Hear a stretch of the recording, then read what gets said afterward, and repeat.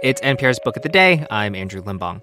We're continuing our series this week, airing conversations with authors of books that have been banned and challenged in some places in the U.S. You probably know the stats, but just in case, PEN America, the freedom of speech advocacy group, found that 2022 was a big year for book bannings, many of them taking place in Texas. Jerry Craft's graphic novel New Kid was one of those books that was challenged in Texas. And like a lot of challenged books, his touches on race and racism. And Craft tells NPR's A. Martinez this really frustrating story about how his book was challenged and his school visit was canceled. The call was reversed, but by then, the damage was done. In the graphic novel New Kid, writer and cartoonist Jerry Craft tells the story of black seventh grader Jordan Banks. He's the new kid, finding his way at an elite private school that's predominantly white.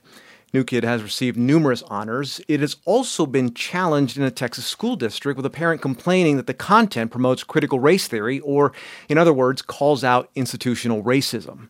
Craft hopes readers see themselves in his books, New Kid and Class Act. And he told me that his character, Jordan Banks, is partly based on himself. He loves to draw, as did I. He wanted to go to art school, as did I. His mom and dad didn't want him to go to art school because the only term that they had ever heard, like my parents, with artists, was starving artists.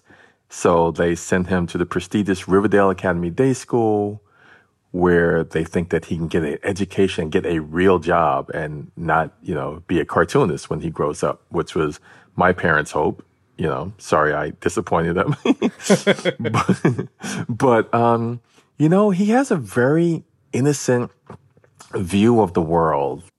Yeah, and in the book, Jordan pretty much experiences all the stereotypes that I think some kids really do. He's being asked what sport he plays. Girls saying that that new kid is kind of cool yet so non-threatening. I mean, that's some pretty intense stuff for a 12-year-old to deal with. Well, it is, but it isn't, because what I wanted to do, like, in my opinion, a lot of the books with African-American protagonists have some, there's this really big thing that happens, a life-changing event, catastrophic, and, death or police or someone goes to jail or drugs. And I didn't want to show that. So there is no catastrophe in New Kid, but it's just kind of day-to-day code switching. And you get so used to it, just having someone call you the wrong name or, touch your hair. It's not catastrophic by nature. It's annoying, but so, like I said, I really did want to have a book where you could read it and relax and just kind of subtly point out things that, we can all do to improve how these kids grow up. So in place of that tragic, catastrophic event that changes someone from that day forward, these little things that sometimes maybe a kid like Jordan at 12 years old maybe doesn't quite understand or maybe does understand, but those are these kind of things that build up and add up and shape the adult that some kids like Jordan become. Yes, absolutely. Absolutely. When you're sitting around a group of kids and they are talking about, the TV shows they watch or the music that they listen to, and you're kind of always on the outside, or, when they learn their first racist jokes from their parents and they're like, hey, Jerry, blah, blah, blah, blah, blah. And it's like, and then they all laugh. And it's like, yeah, that's not really funny. And they think that they're joking. But when you hear that over and over and over again, by the time you're in your 30s or your 40s, if you don't have things that can counteract that, you're trained in a lot of ways to be a second-class citizen. Even taking my sons to the movies, whereas, their white counterparts, if they wanted to see someone that looked like them, their parents took them to see Harry Potter and, Percy Jackson, and, our versions was 12 Years a Slave and Harriet Tubman, and you know what I mean? Like, there just aren't a lot of happy stories. You have no aspirations. And I have a teacher who emailed me, and, all the kids were going around saying what they wanted to do when they grow up. And the black kid in the class goes, well, if I live to be 18, I hope to do blah, blah, blah. If I live to be 18.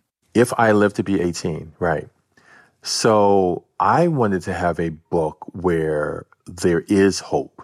Yeah, I mean, so New Kid and Class Act, they just sound like coming of age stories. I mean, you're writing about a lot of the experiences that you had as a kid, but that's what it basically comes down to. Now, Jordan Banks is a very specific kid, and these are his specific experiences. But, I want to know, Jerry, like, what was your understanding then about what caused people to call for the banning of your book? What was there a specific example in the book? Anything like they could point to say that's why it should be banned? No, because first of all, when I heard that it was banned, I tried to research it, and I found that it was being banned because it teaches critical race theory.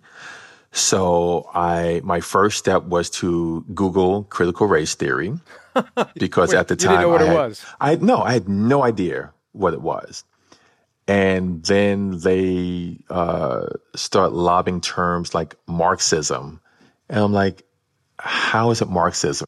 They get these terms and they've not even read the book, because when they pulled it from the school system in Katy, Texas, they did a review, and then the adults who actually read the book, they were like, there was nothing wrong with this, but they had already canceled my school visit, and they took the books off the shelf. And when they read it, they immediately put it back on the shelves. They apologized, and they said, we would love it if you would, reschedule your school visit, which I did, because at the end of the day, it's the kids, who'd be missing out. Once the book was banned, then it was reviewed, then it was not banned, and you went through all of these ups and downs of being criticized for things that maybe weren't really in the book. I'm wondering if at all you, as a writer, maybe took a step back to kind of analyze your writing or your approach to telling stories. Did any of that maybe change anything in your process? Well, I did think about it, and at the end of the day, I realized that if I started to censor myself, then they've won. Like, this is what they wanted me to do, is to not have these books where kids of color are just equal to their white counterparts. That was all I wanted to do. So now in a school trip where everyone goes to Paris, all the kids are the new kids. So they're equally uncomfortable because they don't speak the language. And so, there are things that I did specifically put in to talk about book banning, because I'm not going to shy away from it. That's the author Jerry Craft. His next graphic novel, School Trip, comes out in April.